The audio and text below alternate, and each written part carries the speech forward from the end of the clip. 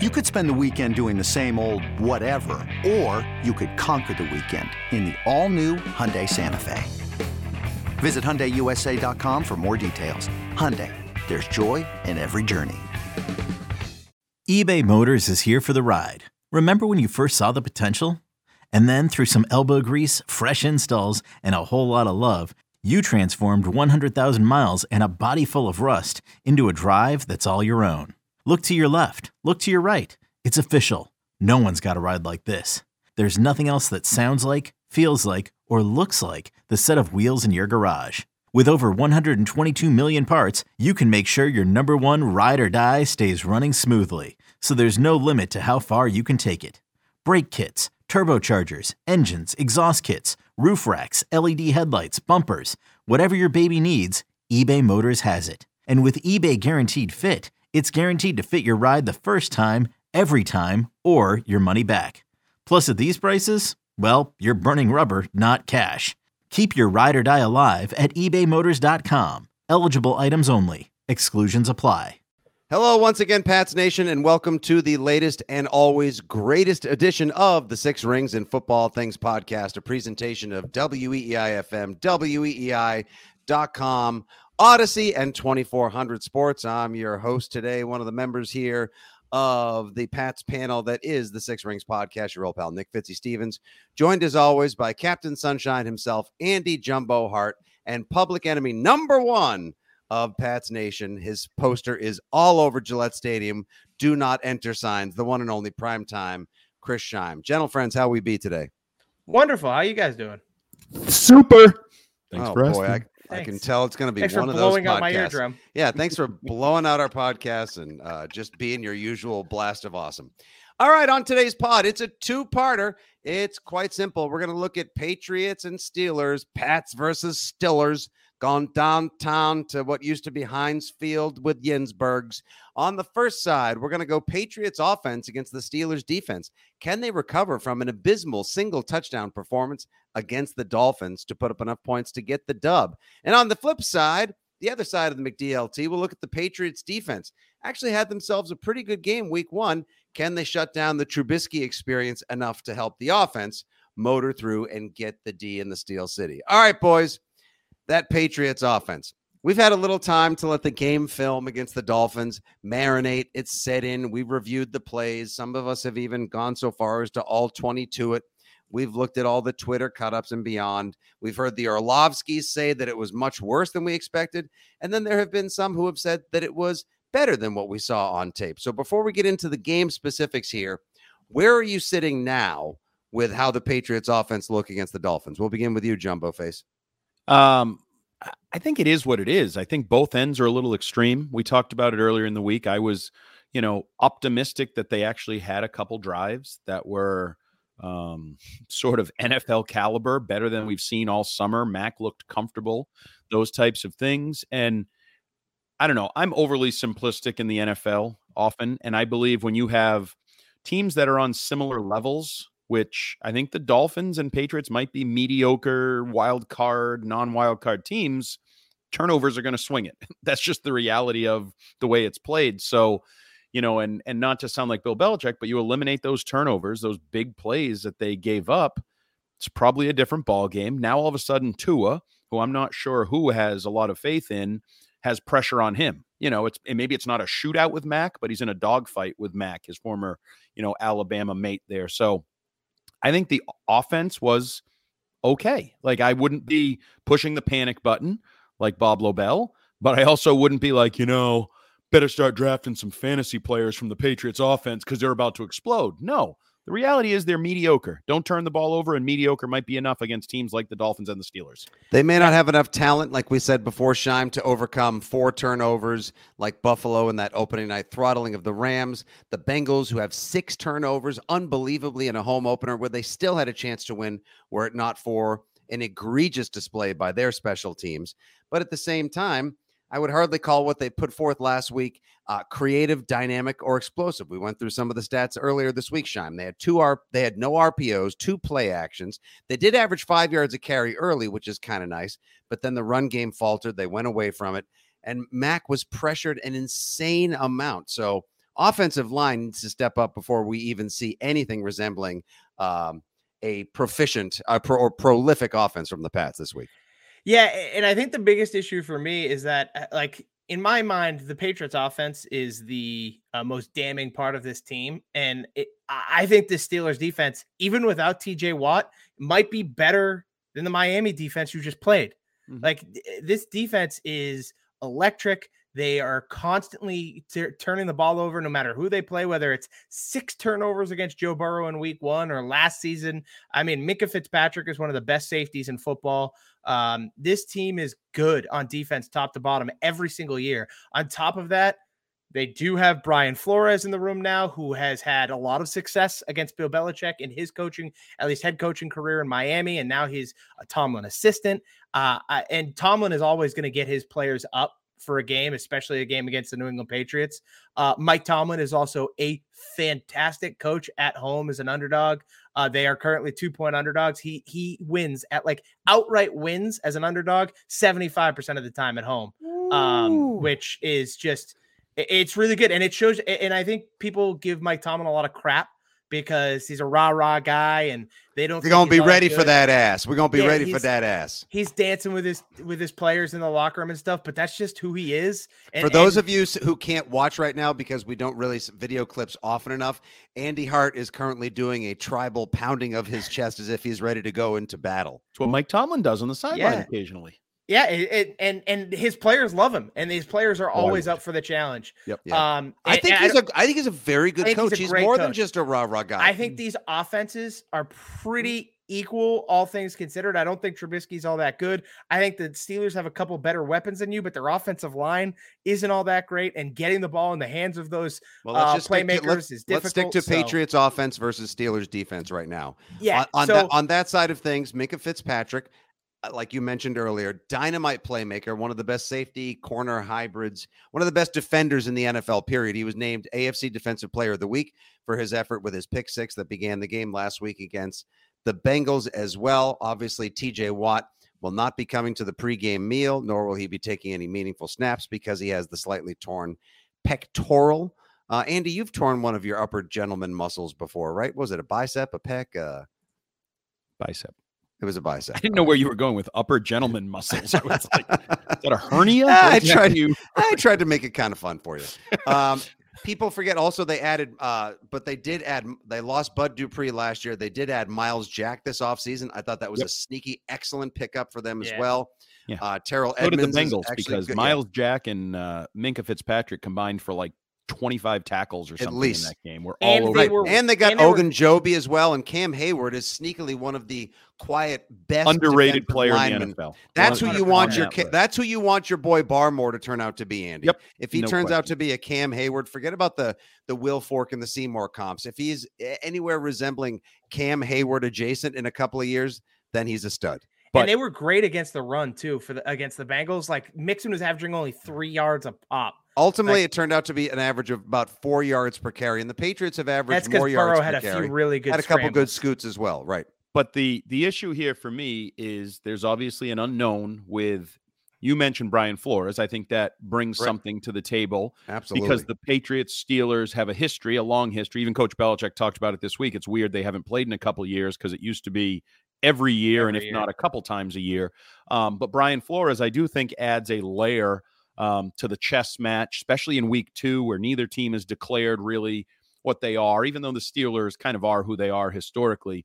But the TJ loss to me is a big one because he is a defensive player of the year. He is a dynamic player, a guy a defense is built upon. And it'll be interesting to see. I'm not going to say they don't have good players because they still have good players. They probably have more talent top to bottom defensively than the Patriots do. But a guy like Alex Highsmith, who has 3 sacks last week. Yep. Well, what does he do when he's elevated? The domino effect when everybody doubled. Slides up and everybody's like, oh, there's no TJ Watt on the other side. Hey, Alex, I'm going to block you now because now I'm actually more worried about you than who's coming in. So I think there's that trickle down effect of that loss, and it's an unknown. But the reality is there's some stupid number, and I read it in the Steelers press release. They've either tied or led the NFL in sacks as a team for 30 straight years. The reality is no matter who's out there, whether it was Joey Bell or Kirkland or whatever. Kevin Green, right? Harrison, Kevin Green. Like, they're going to pressure the quarterback. And coming off of last week when the Patriots weren't really ready to deal with pressures and overloads and where's guys coming and the communication, the game is probably going to hinge on that. If they're better up front, if Trent Brown looks engaged and interested and is actually using his massive frame to block people instead of looking around like a kid lost at the mall trying to find his freaking mother, then they might be okay.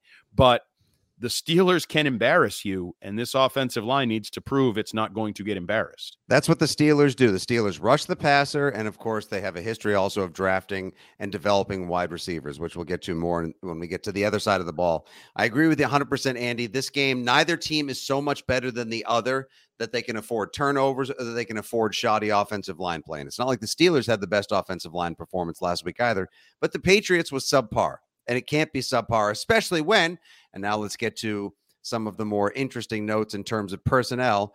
You have issues like dynamic playmakers on the outside and a lack of, and an owner who now wants to see one that we think is maybe one of their better ones in Kendrick Bourne see more playing time. And you also have, and in case any fans haven't learned this, the Patriots de facto 2-minute third down back Ty Montgomery out of nowhere going to injured reserve, not for the ankle he injured against the Raiders, but for a knee injury apparently he sustained against the Dolphins. So to me, this could be, I don't know, this could be a little addition by subtraction. Not that I don't love Ty Montgomery. I've been pumping his tires all off season long. Maybe this is when they say, all right, enough. We have to run a lot of this offense this week through Ramondre Stevenson. The kid's one of our best playmakers, up the gut, on the outside, screen passes, however you can get him involved. Lord forbid, maybe we'll see some different play calls this week and we'll see some different personnel groupings from Matt Patricia to get a guy like Ramondre Stevenson in space, Andy. The problem with that theory is he's still green as a pass protector. And if there's a team that's going to take advantage of a green running back in terms of pass protection, Steelers. It's the Pittsburgh Steelers. And long-term, I'm all for you, Fitzy. I think Ramondre Stevenson is going to make plays as a 3-down or third down back, either or. I think this is a week where he could make some plays and give up some plays and all of a sudden be like, oh, I was supposed to block that guy. My bad, Mac. My bad. Hope the back feels okay. Maybe go get another x-ray after the game. And our quarterback, but we keep sleeping on the fact that he's like, I'm good, everybody. It's fine. No, I'm fine. He's fine. He said he was fine. I take him at his word. He's fine. And on top of that, he came out in that same press conference. He's like, yeah, I'm good. I'm fine. He also said that he felt like the tape looked better. That was the drug talking. Those two are combined. Yeah. The reason he feels fine is because of all the drugs he's taken. And all the drugs he's taken made the tape look, man, we were good, man. Look at that. We were close, man. But what kind of drugs are you talking about, Andy? Are you talking about the drugs that he was given to alleviate the pain from the injury he sustained versus the Dolphins, or the drugs that they force into every player to make them speak Belichick and never actually reveal any information or speak with honesty and candor? He's been using those for like a year and a half, so he's used to those. It's the new drugs to make his back. It's the drugs Christian Fourier takes to make his back feel that are in his backpack all the time that he walks around. This is great when he's all happy-go-lucky at like 5. Feels bouncy and ready to go. Christian, you're in your early 50s. You seem to have a lot of energy and move really well. Do I? Do I really? You want to help yourself to my backpack? So as we look at these matchups here, do we have confidence in, because I was reading Matt Castle on NBC Sports Boston. He does some writing and some audio multimedia stuff for them. And his fixation was totally on the run game. He's been fixating on it coming into the season. They need to run the ball as an offense. He's fixated on it. They need to run it better this week, set up play action pass. Couldn't agree more. All of those things. That said, do we have confidence that those two guys, because now it's two guys, right? Because even if you dreamed of Pierre Strong being part of it, he's on the injury report too, with a knee injury or a shoulder injury, whatever. He's on the injury report too. So I think there's zero chance of it being Pierre Strong. This is a Damian Harris, Ramondre Stevenson show. Do we have confidence that those guys can go out and be the foundation of the offense against Pittsburgh? Yeah, I'm not one of those people that believes you have to run the ball to establish play action. Yeah, exactly. And so I don't think that they have to be the foundational pieces this week, but I think they need to contribute, right? I think they need to be a part of this offense. They need to be a contributing factor. You cannot be just like this non-factor. I hand it to you. There's 2 yards. run into the line of scrimmage, -3. Like there needs to be some kind of occasional, I don't want to say game break because I'm not looking for you to go 60 to the house, but like I need you to go for 8 or 9 every once in a while. I need you to do that. Like it can't just be this plodding, like slow, I'm just gonna like negative yards sometimes. Well, it wasn't last week in the first half though, Scheim. The Pats were running the ball quite effectively and more inside than out. And I think the speed of the Steelers defense, especially in the secondary and the pursuit from some of their safeties, will probably make it a little more difficult to go outside. They're going to have to try win straight up, flat out, double teaming Hayward and pushing it up the gut. And they're going to have to average 4 or 5 yards a carry for a while and introduce the threat of a pass coming later because the Steelers are on the Patriots running game. If the Pats go up the gut and they just get stuffed time and again, and Mac is sitting back, I think we can all agree. This is just universally true in all football games, let alone this particular war of Allegheny attrition, that if you're putting your quarterback in a bunch of 3rd and 7s, he's going to have a long ass day. He's going to be apt, and Mac, they're going to tee off on him, especially. I know the pass pro was a little rough last week, and it was those overloads. And if there's anyone who, and you guys both mentioned it earlier, I just want to say it one more time, so that viewers are ready for this on Sunday. If they are in 3rd and 6, 3rd and 7 or longer, if there is anyone in the world who knows exactly how to insert your choice of football guy phrases here, scheme, dial up, whatever, a blitz that is going to confound Mac and have people all over his face, it's going to be Brian Flores and Mike Tomlin. Okay, so as we sort of wrap up this aspect of the matchup, offense versus defense, Patriots O, Steelers D, is this the area that will decide the game? Not to get overly simplistic, but does this matchup have the chance to decide the game? 1,000%. 1,010%. That's why I wanted to start there, because as we'll get to it in a minute, I feel a whole lot better about the Patriots defense after looking at game 1 all over again and the numbers they're in versus who they're playing than I do the Patriots offense against the Steelers defense. See, I don't necessarily believe this is the matchup, but it's not necessarily a matchup that we're going to directly correlate. I believe it's more of a defense versus defense matchup. They don't actually play on the field together, you know. No, I'm aware of that. I'm just saying whichever one. You can't say, all right, after the coin toss, which side do you want to have out there? We both choose D. It's whichever defense is going to force more turnovers. So, okay. I agree with that. Force/accept. I may sure. Andy, what's going on right now is Scheim is tipping his hand in advance of our new weekly feature, the 6-ring picks. Where we're going to give our best picks for the NFL, both in terms of overs, unders, and game action. Scheim is basically tipping his hand right now that he's going to be betting the family fortune on the under in Pat Steelers, Andy. And I just had a dog interrupt the broadcast. Sorry. It's okay. Dogs are always welcome. I don't know if you could hear the jingle of the caller. You can hear the feet on the hardwood floor. How many? The under. I kind of agree with Scheim. I was just pushing his buttons because anytime hold on. That's what you do. That's what you do. I was just kind of pushing his for. No, it's years of me getting that. Like, hey, Tom, do you think you need to match Peyton Manning? Well, actually, Peyton and I don't play on the field at the same time together. Thanks, Tom. Thanks for playing along, Jackwagon. Oh man, how many points before we transition into the other side of this mirrored spectrum? How many points do we think it takes to win this game? 20. Exactly. I was gonna say 21. I'm not sure it takes 20.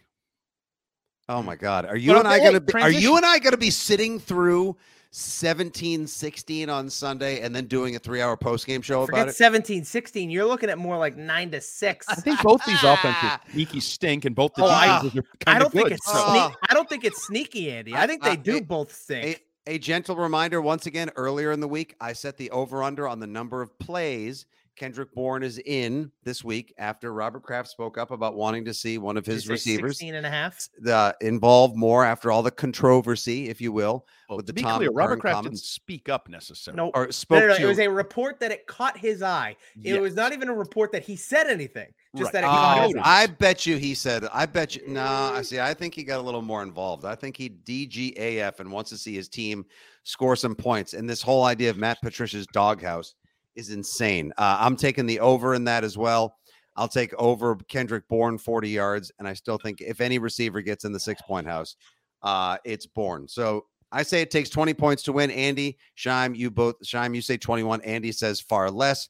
We will see. It might be a struggle, but one thing it's not a struggle is just hitting the subscribe on the Six Rings Pod or follow at Six Rings Pod on the socials as well. We thank you guys for tuning in and making us a part of your regularly scheduled Patriots programming.